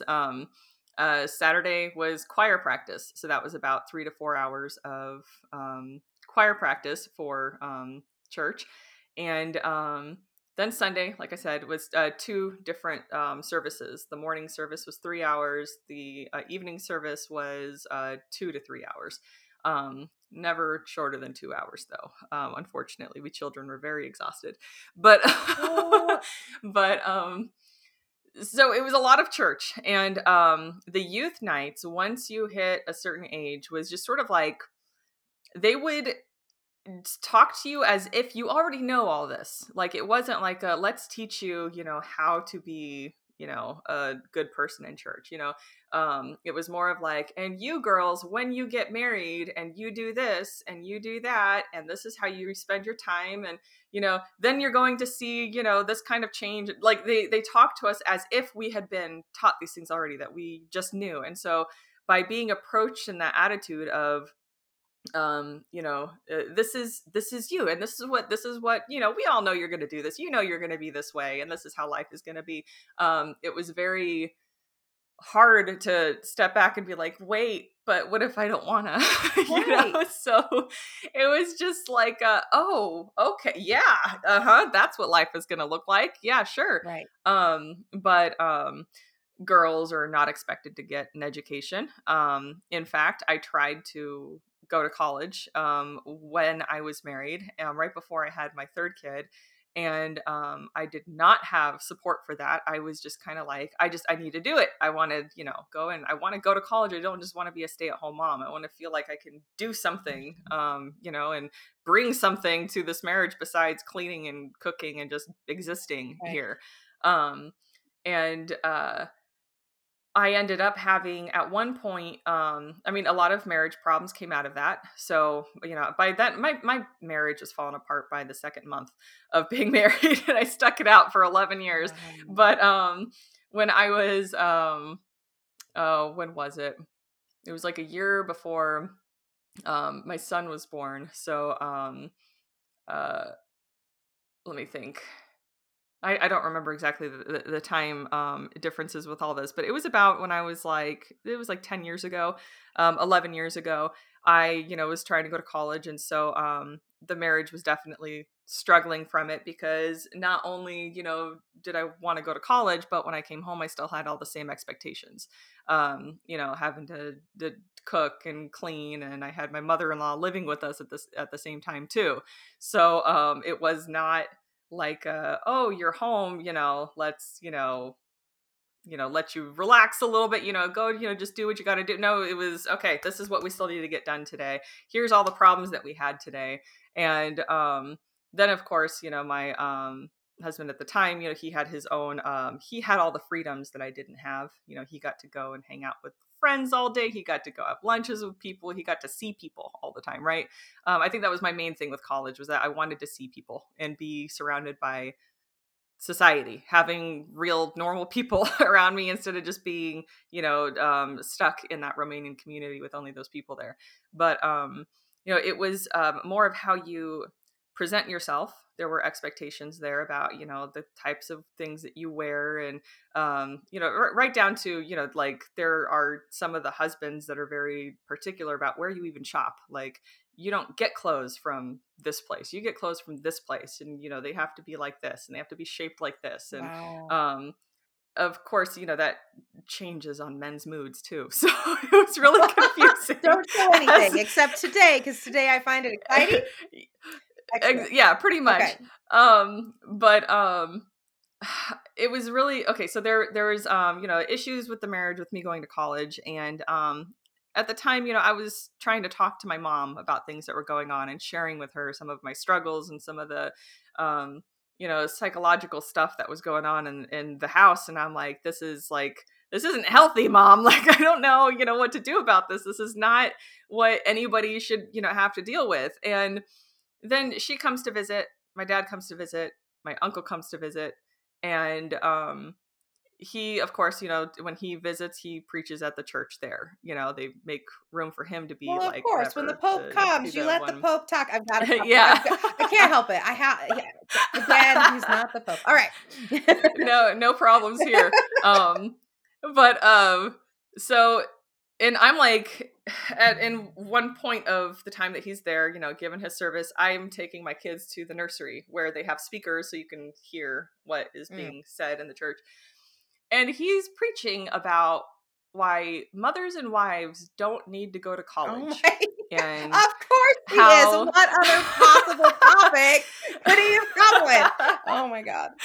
And they're like, the mother-wife figure is one of the pillars that keeps the house up, and, the home is, built on this, or whatever, the home is built on this, the structure, and the woman is one of the pillars. And if the woman's not there all the time, like, then the structure's going to fall. And of course the marriage is going to fail, and so the woman needs to understand her place, and her place is at home, to be there for the husband, to provide for the children, to teach the children, to make sure that she is there on call when she's needed. That's the woman's place. That is what she's, meant to do. But if you choose to go to college, expect your marriage to fail, was the whole message about that. And I'm like, are you like, you think I wouldn't recognize where this is coming from? You're like, oh yes, brilliantly inspired message. Clearly this one came from God. But okay, so I'm trying to think of all the different areas that you said you wanted me to come at this from. Okay, so you talked about psychological abuse, because I know you said he was allowed to go out and talk to people, you were not. He was allowed to hang out and go to lunch, you were not. So, like, cooking, cleaning, all of those things, was that culturally expected? Everything that you said, yes. And this is the thing that really got me, was that and this is what a lot of, us, when those of us who get married young to an older guy, we don't recognize what's happening until it's said why it happened that way.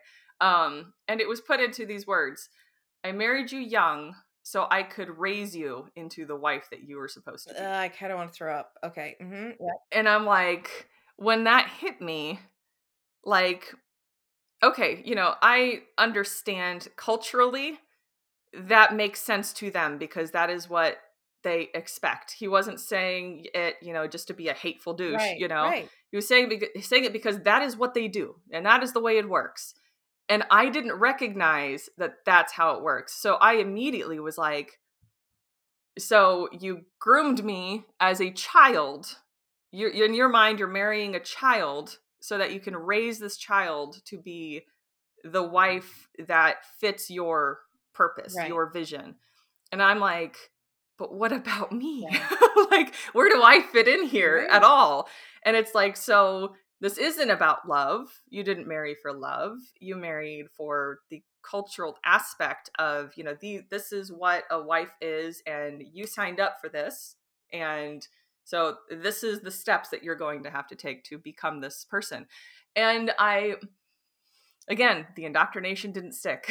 And Right. so, I can't just conform to things like that. I have to feel like I'm worth something. And I think that's where my self-worth went down the crapper. I was like, Mm. so I'm not worth anything but being this machine to Mm. do, the bidding of you and your mom at the time, Right. which me and her, we have an awesome relationship now. I love her. Good. But, back then we were living together. The marriage was, not great. And, there was a lot of stress.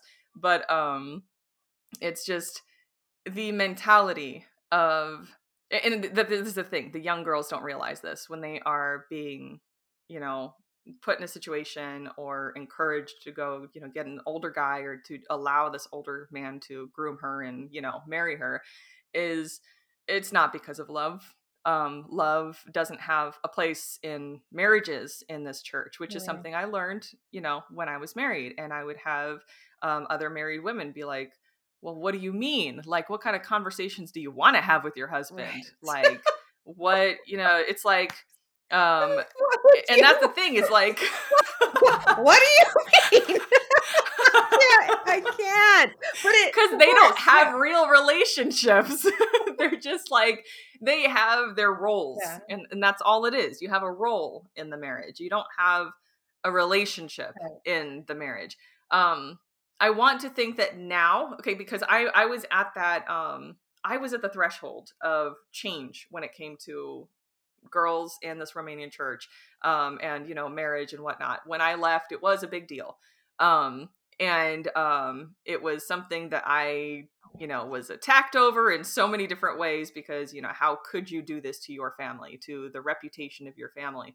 But I see the girls that were young teenagers back then are now getting married to to people that are closer to their age, most of them at least. I heard that there is a girl that just got married or is just about to get married, and to like some 30 some year old, and she's like 19, Wow. and or 18. I think she just turned 18, and this guy's well into his 30s. And I'm just like, so it's still going on, but I am recognizing that there are some of the girls that were, like youth, they were part of the youth when I was, getting divorced, um that they're marrying guys who are more their age, who are other Romanian Americans. Yeah. And so I like to think that that's starting to dilute itself out Yes. now, Yeah. that kind of thing is, kind of going away, and that they're going to have happier, Yeah. lives and maybe relationships they can stick with. You Um, know, it just sorry, I'm wasn't gonna the case for me. no, yeah, and I want to say this because I don't think you would claim credit necessarily just because of, I mean, who you Mhm. are. But I think that it's really significant to point to it as like for all of us, right? When we Mhm. stand in really uncomfortable situations and when we decide, okay, you know what? We're going to be the chain breakers, even though it sucks and it's Mhm. painful. And this is the most excruciating damn thing that I could ever walk through. And I wouldn't choose this in a million years, but I also can't not choose this, right?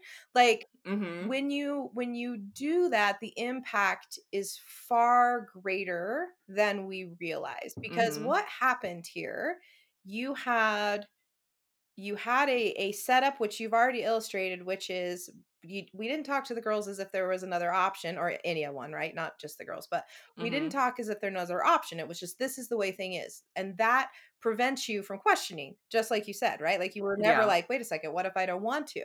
But because you Mhm. changed, you injected that into that society where now all the girls that come after you can be like, but wait a minute, what if I don't want Mhm. that? Now their question is available to Yeah. ask. And that cannot be understated, the importance of that. Mhm. I think a lot of times we think, oh, why am I bothering? Like I'm just destroying my life for nothing. But that's Mhm. not the truth. Like we're not only just saving ourselves, like we are quite literally Yeah. saving all of those around us. Yeah, and it's funny actually. I had somebody come and tell me they're like, somebody who I've not been in connection with the church now for years, and I had somebody come and tell me last year, they're like, oh yeah, girls are getting divorced now. Like girls are going, they're doing things, and they're Wow. like, but the thing is, the annoying thing is that nobody is going after the woman the way that they went after me, Right. and after this particular person who was telling me, she's like they they're just like, oh yeah, they got divorced and now she's, with someone else and he's with someone else and whatever. But when they talk about me, it is apparently still with a lot of hate, Hmm. with a lot of anger, a lot of frustration in the fact that I went and did something. Right. And she did say, she's like, it's because of who we are and who we're related to. Yeah, Like, and absolutely. that is all it is. Because I'm the bad guy because I'm related to him, because I'm part of that family, but anybody else can go and do it, and oh, it's just another thing. Right. But Right. and well, I'm just like, yeah, whatever, and I tell my girls all the time, my daughters, um they're at the age now where I mean, at 10 years old, they had somebody be like, you have to let go of your childish ways, you're a woman now. And I'm like, who the F do you think? Like, she's 10. Right. She's older now, but they're now at an age where, it's time to groom them. Right. And I have been, as I always say, and I hope somebody from that church is hearing me right now, because I always say, and I tell my girls this, I'm like, the church right now, as you guys go to those youth nights and you are being told what it's like to be a woman and a wife and a mother and how great it's going to be and how perfect everything's just going to fall into place because God, the church is knitting the street jacket, Yeah. and they're knitting it for you. So when you're married, they're going to put it on, you're going to be stuck. I'm like, and I want them to know that I'm on the other side and I am pulling one thread. Right. So while they're knitting it, and I'm pulling it. So by the time you turn 18 and you get to choose your path for yourself, Yeah. there's not going to be anything left for them to throw over you Yeah. anymore. Maybe they'll have a little bit of something that might go around your neck a little bit, and you'll be like, well, what the freak is this? I don't want this. Right. And, you'll be able Right. to go and make your choice. But I am making sure that they have the tools to go within, to Yeah. think critically, and to think about their own feelings and not feel guilty about thinking about themselves, Right. because that is the thing. Is like, you can't think about yourself. You are a woman, you are under your future husband. Even when you're not married, it's like, you can't be this way because you have a future husband. He's there, you're just not married yet, and that Mm. man is right under God, or right under Jesus, and so you don't have these rights. You can't be this way. You can't, whatever. Um, and I'm making sure that they understand that that's just a bunch of crock, Mm-hmm. and that when they reach the proper age, the legal age to go and make their own decisions, I tell them this all the time. I'm like, if you choose to be, in that church, because it's your choice, I'm like, I will support you. I will come to your wedding. I will come to whatever baptism. I will come to whatever, and I'm in your corner. But if you end up taking that path because of fear or because you're being pushed, I'm still going to be over here with a glass of wine, and my door is going to be open, and I'll have a glass of wine right for you Mm-hmm. too, whenever you need to get out of that. Mm-hmm. Like, if you need that rope pulling you out, I'm going to be Yeah. there, regardless of what choice you choose, because yeah, you're probably going to make some mistakes in life. Hopefully it's not going to be on the scale Yeah. of what I did, getting married young and staying in that church for so long. But if that is something that you're going to have to experience, just know that whatever you do, I'm going to be there and pull you out. And I actually, when one of my daughters had told me about one of the girls in the church, and I just, it was something around marriage. I don't want to get specifics, because if somebody from Yeah. the church is hearing this, they'll know who I'm talking about. But um, I had said, I'm like, just remember this conversation, because I was like, I had said when I first left that church, I was like, all your guys' daughters in here, I was like, all your daughters in here are going to grow up, and they are going to recognize that you guys are manipulating them, that you guys are controlling them, and you are forcing them to do something. Mm-hmm. But now they're going to have somebody. I'm like, I'm waiting for the day to get emails, to get texts, and be like, I don't know if you remember me, Yeah. but I need help My mom won't help me. I need help. My family's not here for me. I don't know what to do. I'm being, abused. I'm being, treated this way. I'm being locked up, whatever it is. And know that, as an adult, they're going to be adults, so they're going to have this right. But I'm going to be willing to give whatever resources I can give to make sure that they're going to have a chance, because that was the most I gained the lessons I learned from it, but it was the darkest time in my life, was to be trapped in a world, in this life that was not in my control whatsoever. I mean, it felt like it wasn't in my control. Mhm. Because the control was, it was this illusion that I was living in, that, I had these walls around me, this cage around me that I couldn't just step out and get out. But when I did, that was the greatest feeling in the world. And being able to just see all of my health issues go away because of the level of stress that I was under all the time, just enduring everything that I had to endure for so many years, and forcing away my true me, and not being able to take the time to recharge the way that I have to recharge, because women are not allowed to have breaks. Because how dare you need a break from being a mother? How dare you need a break from being a wife? Like, this is your family. That just means you hate them. You're filled with sin. They're Mhm. throwing all these things at you, because just to keep you from going and taking a break, from recharging, from having any feeling of self-care. It's such a threat to them. Um, and those were the darkest days. And for me to sit there and think, all these girls that are now at that age to go and get married, some of them are getting married now to older guys. And I'm just like, well, I'll be here. It's Yeah. like, you let your friends know.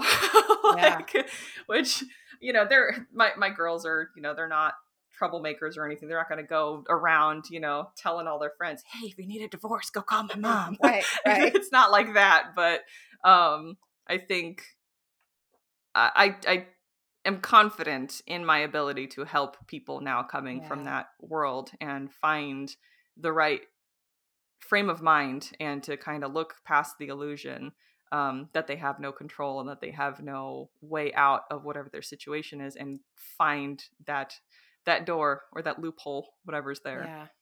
When I love I it's so important that we have people standing in the place that you are standing. And I'm so glad that you are standing there, cuz I know, like, I'm already, yeah, I get text messages and calls randomly from people that I know, but Mhm. also from people that I don't even know. It's like someone that I know is like, "Hey, I have a friend and I think you could help them. Can I give them your number?" I mean, it's just, Mhm. yes. So I love that you are there. And I have Yeah. I have a question that I would like you to answer, because I know how this whole system works, and the church loves to, well, all churches. I'm going to say the church as in churches. The church Mhm. loves to demonize those that have left, and to Mhm. create a very careful narrative of fear around that. And you, I'm sure, made Mhm. it very easy, right? Because you broke all the rules, and then look what happened. You didn't want to be a submissive wife. You didn't want to, like, have motherhood be your only point of existence in this world, even though you love your children Mhm. dearly. Like, got into devil worship because you looked at material that was not Mhm. church, like, approved. And then look what happened. Now you are an apostate. I don't know if they use that term in Romanian Pentecostal. And you, I use it. perfect. You're an apostate. You got a divorce. Like, see, everything that we said would happen happened. So this is why you don't want to follow Diana's path, because look, like, it was proof. Like, it's proof in our word. Mhm. So for you, looking at what your life was like before, and not just like in a pain way, I mean, like, in a whole body living kind of way, um Mhm. compared to who you are now, your experience with life now, your experience with happiness, your experience with just you, like, stepping into you, what would your response be to that argument from the church? I can now choose to treat myself the way that I need to treat myself. If I need to go see a doctor for some reason. I don't need to go and have somebody's permission to go and take care of a health issue. I don't have to have someone else's permission for me to go and have a conversation to learn something new. If I want to have an experience that's meaningful for me, that, when I was a kid, I was like, I wonder what that's like. I'd like to go and do that someday. There's nobody to come and threaten me anymore. I don't have fear anymore. I don't fear death. I don't fear suffering. I don't fear any feelings of loss. I recently just I found this quote about how don't fear the end of the world, like about not giving the end of the world attention. And I'm like, I don't give the end of the world attention. I don't give the feeling of change attention in a negative sense, because my world has fallen apart already. I have experienced the end of the world, the end of my world, to the point of I thought I was going to drop dead in that moment, because the body responses of stress and the terror that was so strong in that moment. And knowing that I get to take my own actions to treat myself the way that I need to treat, to make sure that I'm going to have that sense of not just fulfillment, but safety in my life. It's like I get to choose my level of safety now. I get to decide if I'm going to go, learn a new skill that I'm going to apply to a job or to just my living. If, I'm trying to think of an example here. It's not going to come to me soon enough, but just the fact that I don't have fear anymore. I don't have to carry fear around anymore. I don't have to feel guilt. I don't have to feel shame about anything. And those are all the weapons that the church would use against you to make sure that you were listening to them, that you did what they told you to do. But it is just it is so freeing to be able to make my decisions for myself, and at the same time see that I can take care of myself and love other people just as much as, they claimed that, you can't love others if you're being selfish. And it's like, you use selfish, but selfish is the wrong word there for when you are balancing the give and take. And that is the thing, is that as women in that church, they're not taught to believe that they're allowed to have any take whatsoever. Just give and give and give until you drop dead, if you have to, which a woman in church did tell me. Better you die at the hands of your husband than stand before God a disobedient wife. Oh my And that mentality, I get to choose the people that are going to be around me, the people that I get to, live with, to learn from. If I, have a person in my life who is consistently negative to me or telling me that I'm doing something wrong, I could cut them off without any bad feelings. You know that meme with Morticia Adams with the scissors? I'm like, that's me. I'm like, I will cut you all out of my life if I have to, without a second thought, because I'm no longer bound by this unseen fear or guilt or shame of anything that is keeping me attached to these old ideas, these like archaic beliefs that if I'm not this way, my life is going to be horrible and full of suffering. Yeah. The only suffering I have is the suffering I allow into my life now. It's in my control now, not in the control of the church. I was told over and over again, if you leave the church, if you turn your back on the church or on your husband, your kids are going to have accidents. They're going to be vegetables for the rest of their lives. You're going to have accidents. You're going to die and leave your children alone without a mother. And this is the most selfish thing you can do. And all of these threats that they were throwing at me, and it's the complete opposite. And I'm like, no, I own my life now. You guys have nothing that you can say that's going to affect me or the path that I am walking, because this is my life, my path, my choice, and my kids are going to have the same thing. And the fact that I could even feel confident enough to say that is alone, I mean, just one of the biggest freedoms, because I had to live my whole life, keeping my mouth shut and not letting myself, say what's really on my mind, because, I might, offend somebody. I might hurt someone's feelings or make somebody rethink their lives. Well, God forbid you rethink your own life and the crap that you allow yourself to be surrounded by. But it's just, freedom is, it's not, I feel like when people say, I feel free from the church, there is a negative response to people from the church. So I don't know that I would Mhm. use that word when talking to someone, because they would think, oh, you're feeling free from the church. That means, you've just been filled with the devil. Yep. Devil's just fooling you. And it's like, no, Yeah. actually, like, I, am able to, pay bills the way you guys all told me I can't. I'm able to go and find my happiness the way you guys said I wouldn't. That void, that hole in my heart that you told me was going to be gone without Jesus, is more full than it's ever been, because it was never filled with Jesus. That never made any sense to me.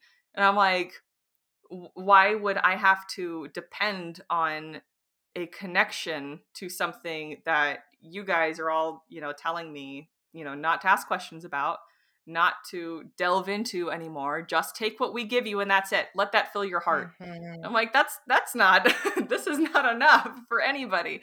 But that hole has been filled just by my choosing, my choice, my ability to stand up and go do what I know is right for me without that fear. The fear is gone. Yeah. Maybe that's what they need to hear, is that the fear is gone and there's peace now. Yeah. Oh, I love that so much. And thank you. And it it was hard, like you said so many beautiful things, and it was also hard watching you try to navigate around because I knew what you were doing and you finally vocalized it, which is we know how the church will respond to the words that we're using. And we know that that's not an Yeah. accurate understanding and there's almost no way to Mhm. fix it, right? Like it's Exactly. like I'm free and we've been trained that's bad, right? That's bad. We want Mhm. freedom in Christ, which is not actually Yeah. freedom. We're not being offered that at all.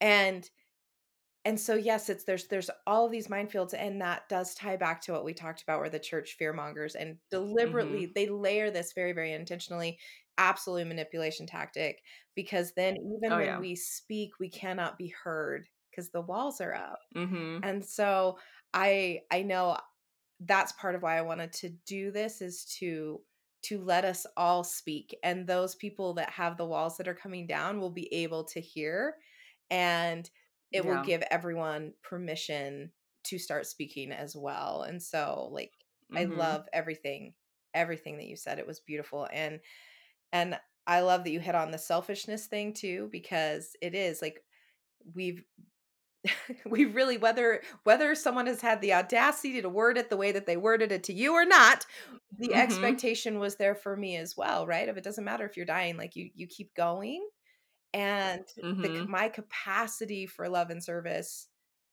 is so much larger than it ever was when I was Mhm. being told what to do and being forced, Oh yeah. and you worded it so perfectly, and again, I don't think I thought about it like that of that hole in my heart is filled, right? Whereas before it just had Mhm. some drops of someone else's something. And Yeah. now I'm running off of my own love and my own freedom and my own, connection to whatever we want to connect Mhm. to. Um Okay, so we're gonna have to wrap up, and I'm sad because there's so many more things I know you could say, but there's one thing you said to me the last time, and it was so, so beautiful, and I want you to share it with the listeners, and what you meant by it. So you were talking about your kids, and do you know what I'm Mhm. talking about? I don't want to say it for Breathing you. fire. Yes, yeah, yeah, yeah. I want you to say that one. Okay, so for the record, I first heard that quote. It was being spread around some years ago about a woman who said, "As for it was like for me and or as for me, I will teach my daughters to breathe fire," or something like that. Mm, And I was like, that is exactly what I have kind of entered the world with. I was teaching myself to breathe fire without realizing it. yeah, And now I'm at this point where I get to fulfill that I get to, speak to my daughters in a way, to help them learn how to speak up for themselves, how to ask questions, how to have experiences, and to make mistakes without feeling the fear of, oh my God, what are my parents going to do if I make this mistake? Oh my God, what if I fail here? And, yeah, they're not going to be afraid of mistakes because of me or because of a religion. And I'm going to make sure that that is, kicked out of their thinking anytime that they show any sign that it's there.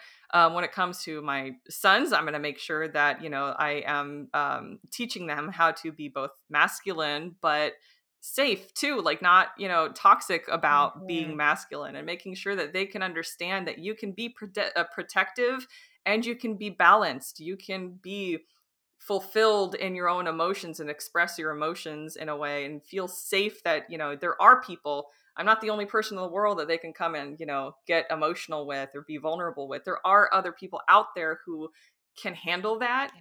but they have to just accept and understand that, yeah, there's going to be crappy people in the world, sure, but speak up for yourself as if they don't matter, because they really don't. What are they going to do? They're going to, try to, cancel you or something. Right. Like, what's that ultimately going to do for anybody? But just that need to know that every feeling we have, whether it is joy, love, or guilt or rage, they're all natural feelings. And when we accept the fact that we have these feelings and that as humans we need to express them in some way, and there is a healthy way to do that, then we all move forward with confidence in who we are and what we speak and how we speak it. But ultimately, I want to make sure that, my I fear more for my daughters, knowing that, my son, who is still in the church community on the weekends, he he is empathic, and you can tell already how he treats his sisters, and that he's going to have at least some groundwork to see, and to hear from me and our conversations, me and his sisters, about what it's like to be a woman in that church and what it's like to be a woman in the world today. And I involve him in those conversations in a way of, and you're going to see this, when it comes to men, and you're going to be faced with this, and you're going to be judged for this. But, I just try to make sure that he is part of that conversation as well. But I think that women just need to realize that we only shut up when we're pleasing someone or like we're fulfilling some kind of expectation that we don't even realize we've been conditioned with.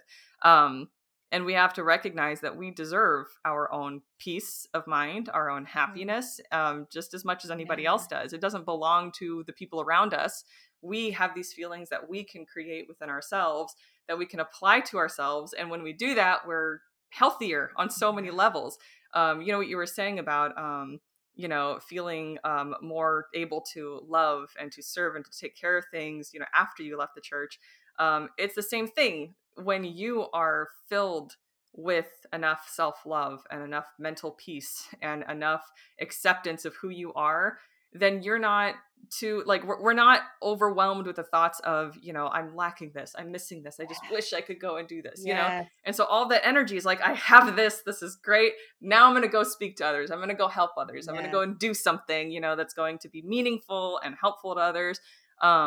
But the thing is, we get to choose who we share it with. You don't have to, be, in a grocery store and just be polite to every person just to be polite.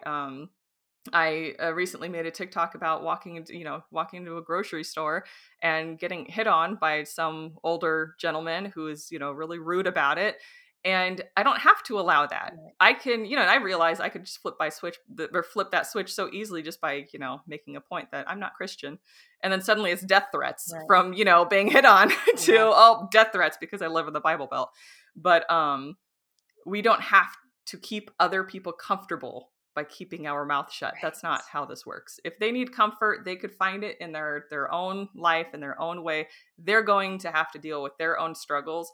It is not our responsibility to go take care of everybody else's feelings and Mhm. everybody else's, responsibilities and struggles. If you can be of some help, Yeah. when you feel enough energy and enough of your own internal resources to be that help, then, and you choose to, go for it. Just don't feel like you have to be forced to do it. And it's going to be more meaningful for us Yeah. too. But they need that confidence first that they are okay as who they are. They're who they need to be. They're fully capable of accepting who they are and embracing that. And then all those extra feelings are going to be overflowing that they could give to others if they so choose. Yes. Oh my God, I love every single thing that you said. And the thing that kept running through was, and we all of this equals us finding our voices, right? Exactly. Finding our voices. Hmm. Oh my God. Thank you so much for coming on. And I am so excited for everyone to hear everything you had to say. And I think my ending wish on this is that, yeah, we all become women who know how to breathe fire.